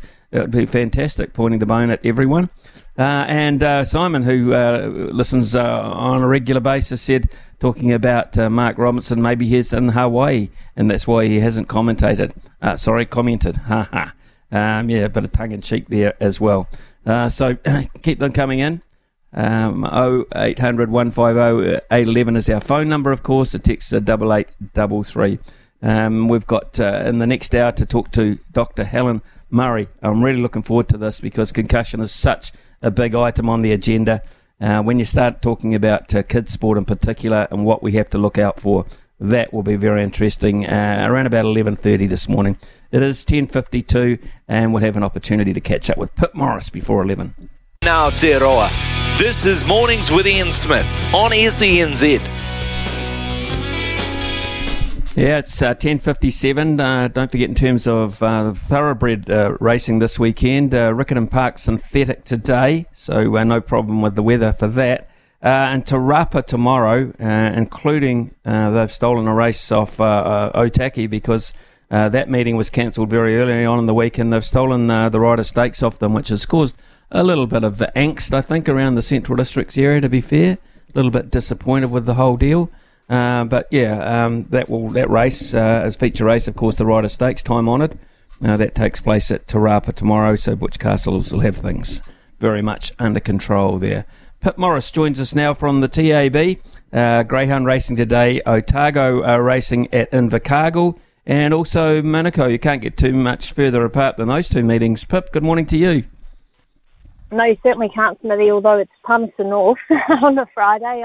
Manukau's on the Sunday, but these are nice dogs, I have to say, Smithy. And no, that's all right. Sunday Manukau there for punters. But a big one outie at $6 was a winner on Wednesday, and I can't believe the money she's paying. I know she's up against Sugar Boom Boom in the last, but $6, a really nice play around her, and she's at around $2.70, I think, for the top two market, if you want to play it safer there. And, of course, you mentioned Te Rapa. Smithy, we've got the bonus back. Blitz are back this weekend across the four main meetings, including Te Rapa, and then across the Tasman at the likes of the Valley. A couple of bets there at Te Rapa. Turn the Ace in race 3 leads the bet count for the whole meeting. And there's been 2,500 on Brucey in race 1, 2,000 on Magic Wonder Smithy in race 5 at $6.50. So that's a really nice play. And 1,400 at $3.80 on Wine Express in race 6. And, of course, tonight we do have the Warriors back at home playing the Melbourne Storm. The most popular power play in the Warriors game so far is the Warriors to score 3 or more tries in each half at $61. So I think the fans are thinking they're going to have a big one. And Melbourne 1 to 12 is the most popular selection in the winning team and margin option. And we've got that bonus back as well. Back your team to win if you get the incorrect margin, but they still get up. You can get a bonus back up to $50. Thanks very much for that, Pip. I know I got it wrong because I'm excited about the head-to-head bet on either Kaikara France or Blood Diamond. If they don't win, the TAB will refund you up to $50 as a bonus bet. That's why I got confused. More details and T's and C's at tab.co.nz. Gamble responsibly, please. From behind the stumps to behind the mic, nothing gets past Smithy. This is Mornings with Ian Smith on SENZ.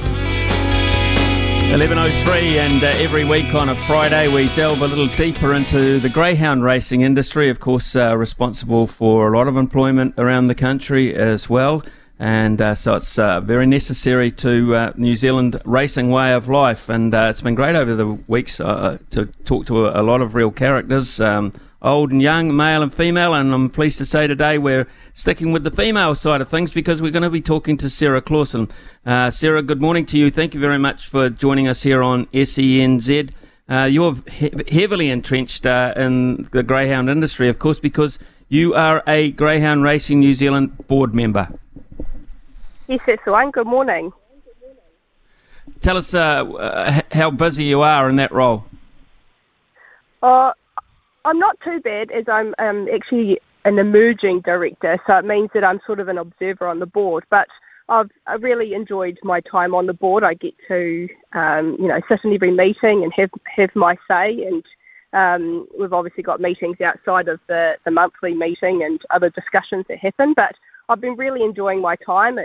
Because it's such a high interest of mine, it doesn't really feel like work, and it doesn't really feel like it actually takes up much time out of my life because I'm so heavily involved in it. So, Sarah, what are the main issues facing the Greyhound Racing Board at the moment as such? We obviously had Wanganui shut down, so we're currently looking at getting Wanganui back up and running and looking at a straight track.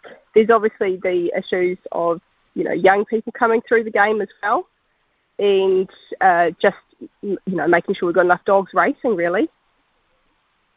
So, in terms of facilities, what we've got at the moment, is that it at the moment? I mean, Wanganui perhaps introducing the straight track was quite exciting in the light of how successful it is in Australia, of course. But are we looking perhaps at any other venues, stretching it out a wee bit more? Yeah, definitely looking at the South Island, definitely looking at options at the moment, and it's just a matter of time, really. So fingers crossed that it happens shortly. I'd say Nelson or maybe Nelson or Blenheim, the top of the South Island? Oh, no, it'd be more towards Ashburton and Oamaru way. We're just weighing up our options. and looking at what could be done or what could be available. And that would be the option really. There's no trainers in the top of the South Island. There's people obviously down at Invercargill, so sort of meeting in between Christchurch and Invercargill would be a good place. Your partner is Matt Roberts, of course, son of a very high-profile trainer in the past, and Craig Roberts. Were you greyhound before you met Matt? Were you involved in the industry at all?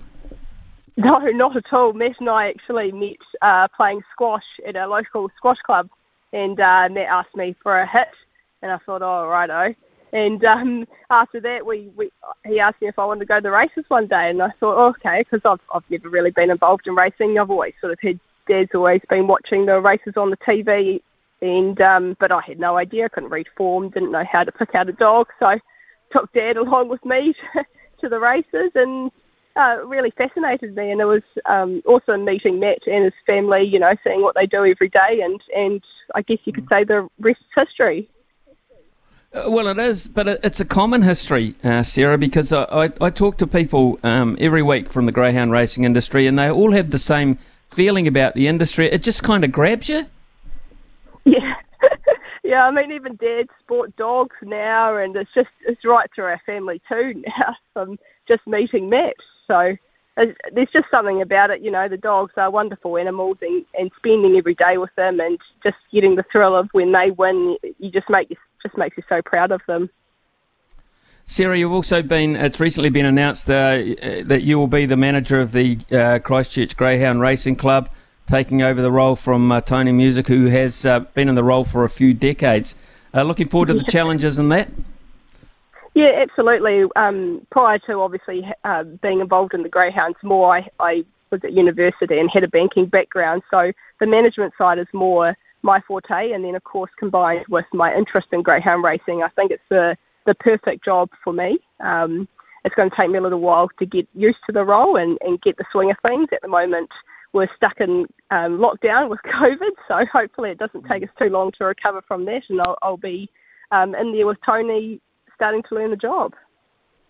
Sarah, greyhound welfare is always top of the agenda and you face objections from people outside the industry. Obviously, the racing industry in general does that. But what are your opinions on that, and how careful do you have to be around it? Oh, it's a really emotional subject for a lot of us because we put so much care and love into the dogs every day. I mean, regularly I welcome people to come and look at our property. I mean, we've just spent, I don't even want to know how much we've spent on our property, getting it up to a really high standard. I mean, all the kennel block, some of the kennel blocks fully insulated. We're treating dogs regularly. Vets see them every time they go to the races. It's really hard for us to try and block that out from us. But I mean, we love these dogs. We wouldn't be doing it if we didn't. And of course, the dog's not going to perform well if it's not well treated. So yeah, it's a really tough subject, and the people that are anti-racing, they're probably always going to be anti-racing, but it's just continuing to try and put those positive messages out there and get across that we do love these dogs and they are well treated. When I watch the dog racing, and I do, I see every dog has a handler, of course, around to the traps, etc. I see great demographic of young and old involved in the industry. It looks to me, when the youth, the young people that are involved, it looks like it's looking pretty solid at that level. Yes, it is to an extent. A lot of them have got their handlers' licences, but it's when they go to the next phase of actually wanting to train their own dogs and trying to find a property. Property is just a ridiculous price, and then the setup fees on top of that. So there is a great bunch of young kids, coming through handling dogs, but it's just going to that next point of actually training out of your own facilities. That's the hard part at the moment. So how many dogs do you run in your setup in your kennel? We've currently got 50, but we're actually going to start reducing our numbers and send our dogs out to other trainers because of me getting the role at the Christchurch Club. Matt's going to look after, we've got 2 children, so he's going to look after the children part-time, and then they'll go to daycare part-time. So it'll be a bit of a juggling act for all of us. But, he'll have to obviously do the dogs and look after the kids for a portion of the time. Oh, it's a changing society, isn't it? Isn't it? A changing society, Sarah? Sure is. Sure is. Hey, look, we can't let you go without a tip. Have you got anything going around shortly that's good and going to win and guaranteeing us? Adobe Dazzler today at Eddington. Sorry, I don't actually know what race she's in, but she won earlier in the week and she went really well. So really hope she wins again. Cool. We'll mark that one down. Sarah, fantastic to talk to you. Congratulations on your board position, and also good luck with your new venture as manager of the Christchurch Greyhound Racing Club. Look forward to perhaps catching up with you again shortly. Thank you, Sarah. Yes, thank you. Okay, bye. Cheers. Sarah Clausen there. Yeah, there's a young lady who very much the future of greyhound racing, particularly in the Canterbury area, with those administrative positions as well as being a mum. A partner, of course, and trying to cram it all in a busy life, you would imagine. It is 11:11 here on SENZ. I'll tell you what we'll do, because we're going to talk to Dr. Helen Murray just after 11:30. Why don't we have Stump Smithy now? What do you reckon? Shall we have Stump Smithy now? 0800 150 811. Give you the opportunity to win $50 from the TAB. I might have caught you by surprise, a bit slow on the old lines this morning, so that's what we're going to do. Stump Smithy after the break, and Brian will be waiting for your calls when we come back. This is Mornings with Ian Smith on SENZ. Ian Smith's had a good match here. Stumped by Smithy. Ian Smith really is top class at his job. All right, Friday on SENZ Mornings with Ian Smith and producer Logan here. It's time for Stumped. We're potentially stumping you a little bit by going a few minutes early because, as Smithy said, we've got a big interview coming up with Dr. Helen Murray. But the keen listeners, Smithy, have lit up the lines. We've got a few waiting in tow. Of course, a $50 TAB bonus bet up for grabs. We haven't really, the listeners have been winning. We haven't been doing the stumping here, Smithy. I feel we need to pump it up. Let's start building this thing back up again. I've been crap. It's as simple as that. I mean, I've never, ever professed to being great in terms of recalling sporting events or statistics or anything like that. So, and I wouldn't imagine I'll be any better this morning. So, you just have to get through, and you're pretty much in the money, it seems, at the moment. Unless I get lucky today. What are we looking at today, Logan, and who's first up? You might get lucky today. We'll see. First at the crease, we have Greg from Auckland. Come in, Greg. Yeah, morning. How are you guys? Yeah, doing good, mate. Hey, have you played Stump before? No, first timer. Oh, here we go. All right, so I'll give you the quick rundown. This is how the game works, mate. We have 3 categories to choose from today. If you get a question wrong, it's over to Smithy, and he'll get a chance to knock your bails off. If you get out within the first 2 questions, then it's on to the next caller in line. That goes for anyone. Get dismissed on that final question, and we will jackpot on Monday to $100. So we'll see how we go here. But your topics today, Greg, and for anyone wanting to play along at home or in the car, wherever you are, the Commonwealth Games, basketball or boxing? Take your pick. Ooh, I'll probably have to give the Commonwealth Games a go there. All right, good luck to you both. Here we go. Of course, this isn't like the trick I played on good friend Zaid yesterday where one category was one category. We actually did have 3 today. First question for you, Greg. Out of the 3 Commonwealth Games held in New Zealand, which one was our most successful? In terms of medals, I'd have to say 1990. Just a couple of chips down the wicket, right in the slot, and away it goes. Correct, 1990 Auckland. Smithy, what do you remember about those games? Not a lot. Not as much as I remember about 1974, to be perfectly honest, and that's where I would have gone, 1974. Even though I did attend the 1990 ones for at least one day, 74 I would have thought would have been more successful. But well done, Greg. Good stuff. Question 2, please. Thanks, mate. Just for a little context there, 1974, 35 medals. 1950, 53 medals. 1990, 58 medals. So on to question 2. Where do New Zealand currently sit on the Commonwealth Games all-time medal table? Ooh, I would say we would be Australia would be front of us, England. I'd say 4th.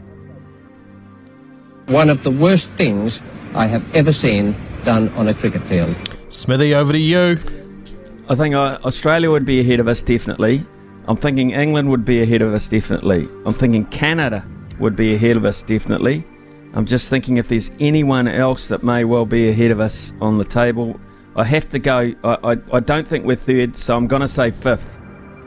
Just a couple of chips down the wicket, right in the slot, and away it goes. Yep, dismissed back to the pavilion. Sorry there, Greg. Yes, the correct answer is 5th. New Zealand have all-time 159 gold medals, 220 silver, 278 bronze. And Smithy, you were bang on there with your assessment. Australia 1st, England 2nd, Canada 3rd, the 4th country, India. Oh, India got us. Unbelievable. How far behind India are we? Can we grab them this time around? We'll have to look that up. I don't have that on me right now, Smithy. Okay. Brian can Fair look enough. after that while we get the next caller up. And it's Zaid. Zaid for his redemption. Come in, mate. Good morning, boys. Hey, I understand morning. I understand you're coming in this afternoon on Staff Show. Yeah, to preview the UFC, yeah. How good, how good. All right, so the category again today is Commonwealth Games, mate. Last question, all on the line, the $50 TAB bonus bet. Okay. Who has won the most Commonwealth Games gold medals for New Zealand? For New Zealand, is it Joel King? One of the worst things I have ever seen done on a cricket field. Love the squash queen, Joelle King, sorry.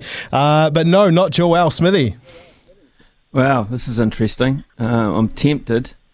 Are they gold medals, you said? Gold medals? Yes, gold medals. Right. Okay, we're looking at longevity here. We're looking over a long period of time. And I think we're perhaps looking at either Valerie Adams or Beatrice Faumuina. So I'm going to go Beatrice Faumuina. One of the worst things I have ever seen done on a cricket field. It was a Valerie Young. 5 gold medals, 3 in shot put. Who's that?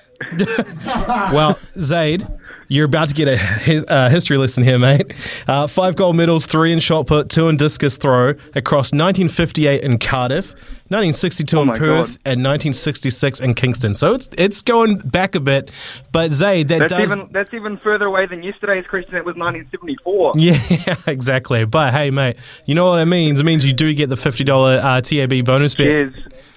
Thank you. You do, and you can What do you think about the Warriors game tonight, Smitty? Would you think Storm 1-12, or do you think it's going to be a bigger victory than that? I do. I think exactly that. I think Storm 1-12 because the TAB, Zaid, are giving a 12.5-point start to the Warriors. Even after that hammering on Anzac Day, they've reduced it to 12.5 points. Weeks, and I've lost a bit of money from them, but yeah. And then you've also got the blockbuster tonight, Eels, Panthers, which will be a good game. And there's also a bit of sprinkling in the Commonwealth game, so I think we're set for a good weekend. Then the UFC on Sunday, I think, which the Kiwis are looking to with Kai Kara France, Brandon Moreno, which we'll be talking about later in studio. So that's what we're looking forward to this weekend for UFC. And Amanda Nunes Pena rematch. So, yeah. Yeah, mouth-watering, Zaid. You're absolutely right. I think Staffy's, I can see him poised. He's just about ready for you, mate. So look forward to hearing from you live here on SENZ this afternoon. That is Zaid from Auckland, our winner this morning. It is 11:24 here on SENZ. Summer or winter, he's the voice of sport in Aotearoa. This is Mornings with Ian Smith on SENZ. Yeah, Pete's come in and said, isn't Steve Hansen our equivalent of Greg Norman and LIV Golf, Live Golf? What happened to the big idea about 10s rugby? I think it was actually 12s rugby. I could be wrong, but I think it was 12s rugby, Pete. But yeah, it sort of died a natural death, didn't it? Or they shelved it anyway. And now they're looking at other things like Super Championships involving club teams, etc. So I think every time they come up with an idea, that particular concept, which is fronted by Sir Steve Hansen, sort of gets further back in the back seat, if you know what I mean. Here we go. A bit of trivia. Hi, Smithy, a bit of trivia. At the 1974 Commonwealth Games in Christchurch, New Zealand won a bronze medal in the super heavyweight division of freestyle wrestling. That same athlete went on to play rugby for Manawatu 145 times and the All Blacks in 39 tests. He played at the infamous 1981 South Africa test at Eden Park, where he was hit on the head by a flower bomb dropped by protesters flying in a Cessna. His name, Gary Axel Knight. Carlos from Christchurch, so thank you so much for reminding me of that. Brilliant, absolutely brilliant. Gary Axel Knight, Commonwealth Games bronze medal winner. Brilliant. It is 11:31 here on SENZ. Some news with Araha, and then after that, one of the most sensitive issues in sport at the moment, concussion.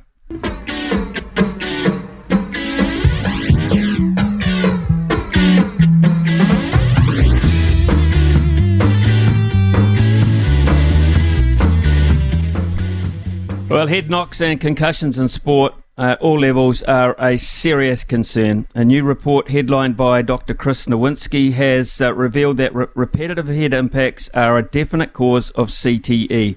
Now, the big concern is what will sporting organisations do to acknowledge this and make steps to protect their players, especially the young, the children.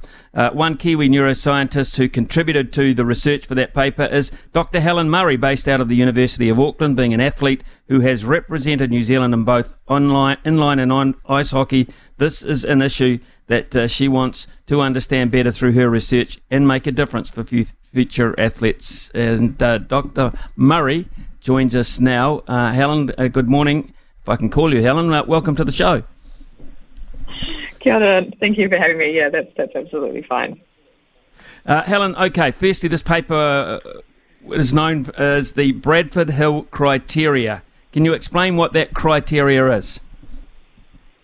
Yeah, exactly. So the Bradford Hill criteria are a set of 9 viewpoints or criteria that we can use to evaluate evidence that an environmental exposure causes a particular outcome. So in this case, that repetitive head injury causes CTE pathology in the brain. And so by assessing the evidence against these viewpoints, we can determine whether we can justify moving from the idea that the exposure and the outcome are associated to actually having a verdict that there is causation between the two things. And these criteria were first proposed in 1965. They've been used for a whole lot of different types of questions. And probably the most profound one is they were used to examine the evidence that smoking causes lung cancer. So that's kind of the history behind using these criteria to answer a question like this. Okay, so if the smoking thing was what initiated it originally, how modern has been the look at concussion and brain injury?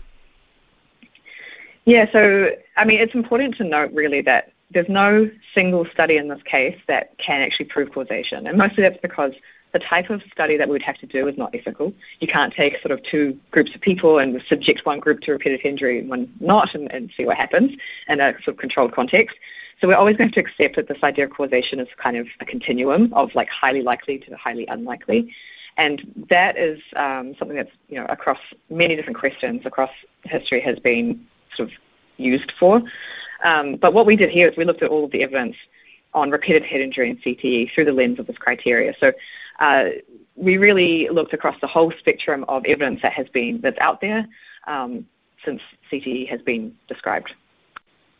What sports were focused on during the research?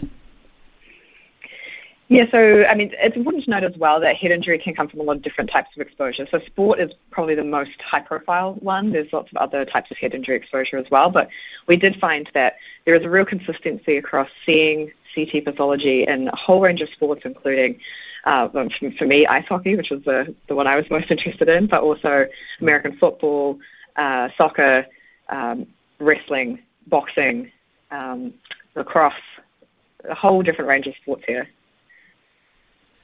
The elite female sport is on the rise, there's no doubt about that at the moment, Helen, but with studies like this happening post-mortem, has there been much on how head impacts affect women and compared to men?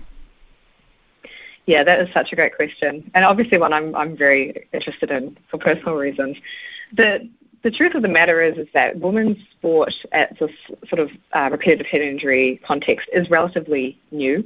So when we study the brains of people who have CTE, we're looking at people who died in their 80s, 70s, that kind of thing, and the head injury exposures would have been 40 years earlier. And so we just don't have the evidence yet because we haven't sort of seen women come through this repetitive head injury career to then study the brains later on. So at the moment, all of the evidence is very, very based around male contact sport participants. And obviously, I want to understand whether this holds across women's sport as well. The paper clearly states that the repetitive head impacts cause the degenerative brain disease CTE. How conclusive is this evidence? So I think that was one of the outcomes of the paper that was really surprising. Is the evidence is hugely strong. So there are 9 criteria that we looked against, and I think the strength of association criteria, which is that the outcome is more frequent in groups that have head injury exposure than groups without, that is probably the most robust and strong evidence out there, that we just don't see CTE in populations of people who don't have repetitive head injury exposure. But across all 9 of the criteria that we assessed, the evidence stacked up was very, very strong. So I think we can confidently say that there is a causal relationship between the head injury and the pathology. And now it's really about, what do we do with that knowledge?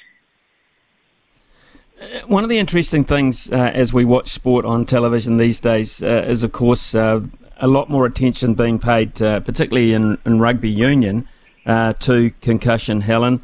But they have what they call standard stand-down periods, standard protocol for answering questions on the field, doctors' examinations off the field, etc. But it must be very hard to know the extent of that particular concussion compared to another one. And so, therefore, the periods of stand-down, etc., must be a little bit up in the air, yeah?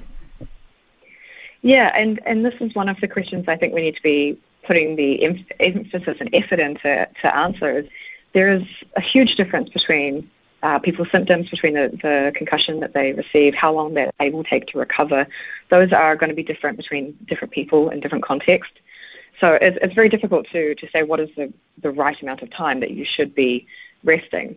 But I think what this research is showing, and one of the criteria we looked at was a biological gradient, which is if you have more head injury exposure, you do get more pathology. And we see that, yes, you do. So actually, it's almost about, it's more about how many head injuries you get over your career as opposed to the one massive concussion that we see and observe. So there's all these head knocks that are happening during trainings, during small sort of knocks that might not cause concussive symptoms, but they are contributing to the risk of developing CTE. So I think what this research is saying is that we need to start thinking about how do we reduce the amount of exposure that someone is actually getting to these head injuries. When you started your study and throughout the studies that you've had to this point, have you been surprised at the extent of it, of CTE and the real problem? Yeah, I think, looking at the brains of people who have this pathology, it is quite striking how much is changing in the brain and the damage that is occurring.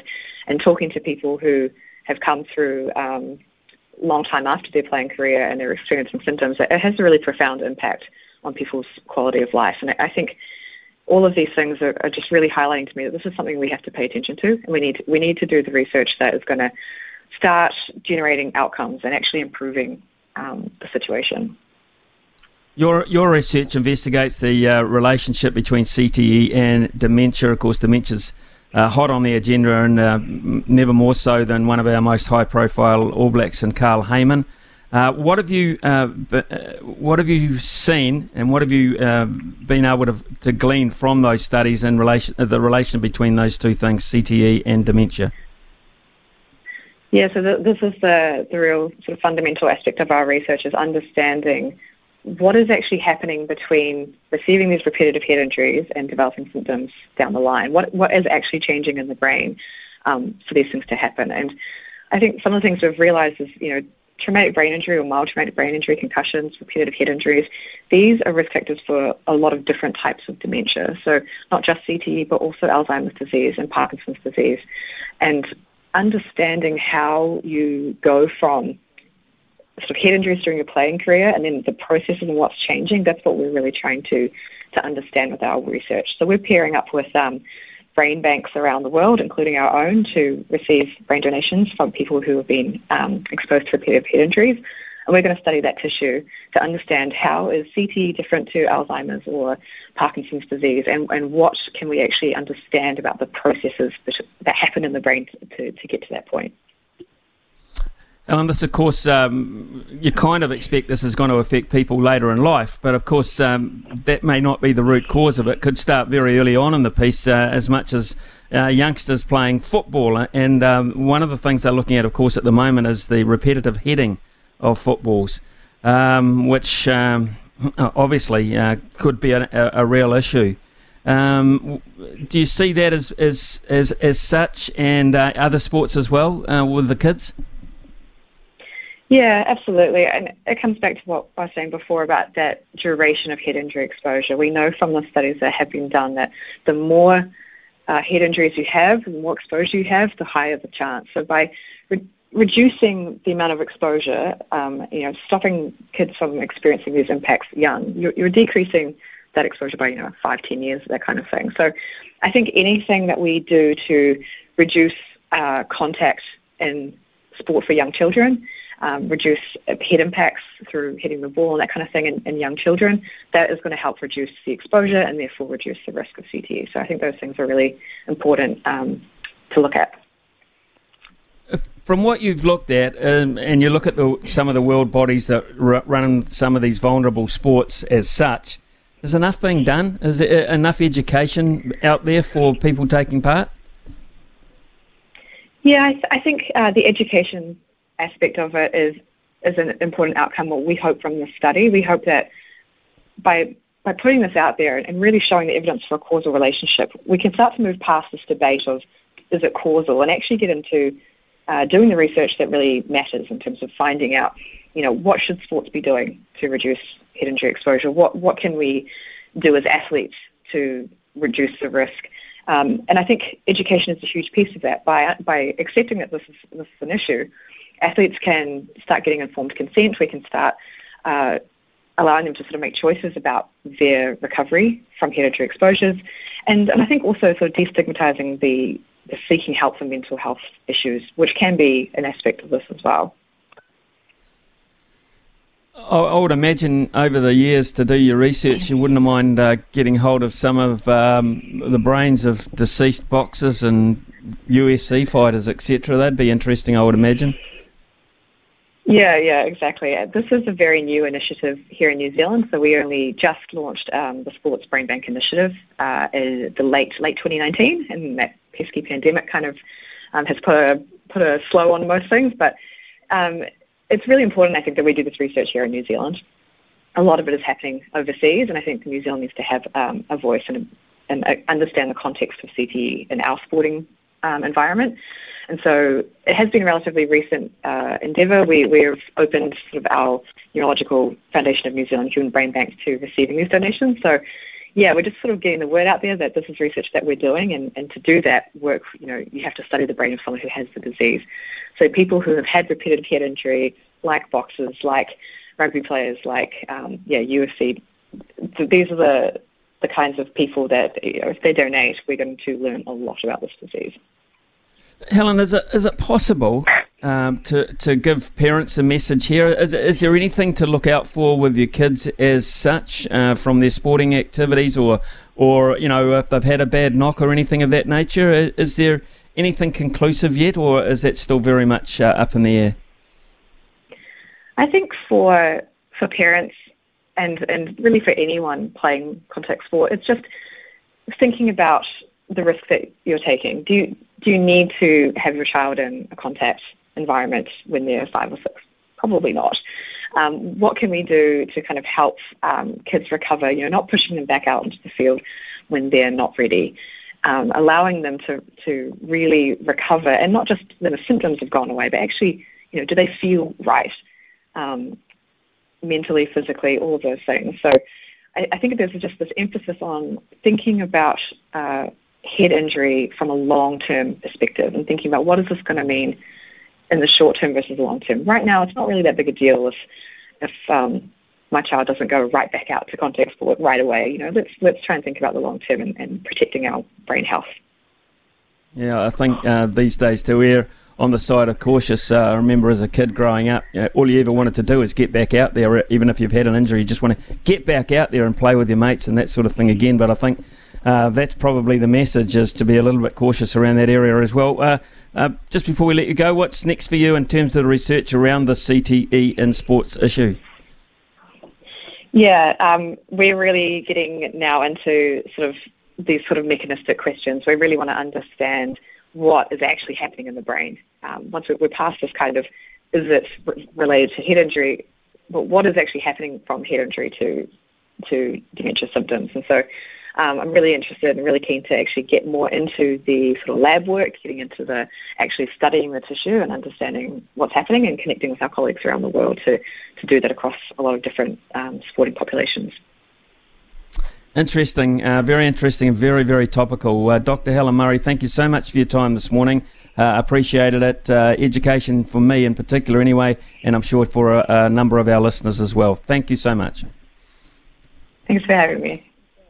Cheers. Dr. Helen Murray there out of the University of Auckland, very much involved in the research of the effects of head knocks throughout the various demographics of the people playing sport, beginning way back when they're kids as to through to adults, and getting more and more deceased brains to work on around the world. That's a good thing coming out of it as well, to enhance the chances of getting it right. It is time for a break here on SENZ. When we come back, harness racing with Mick Guerin.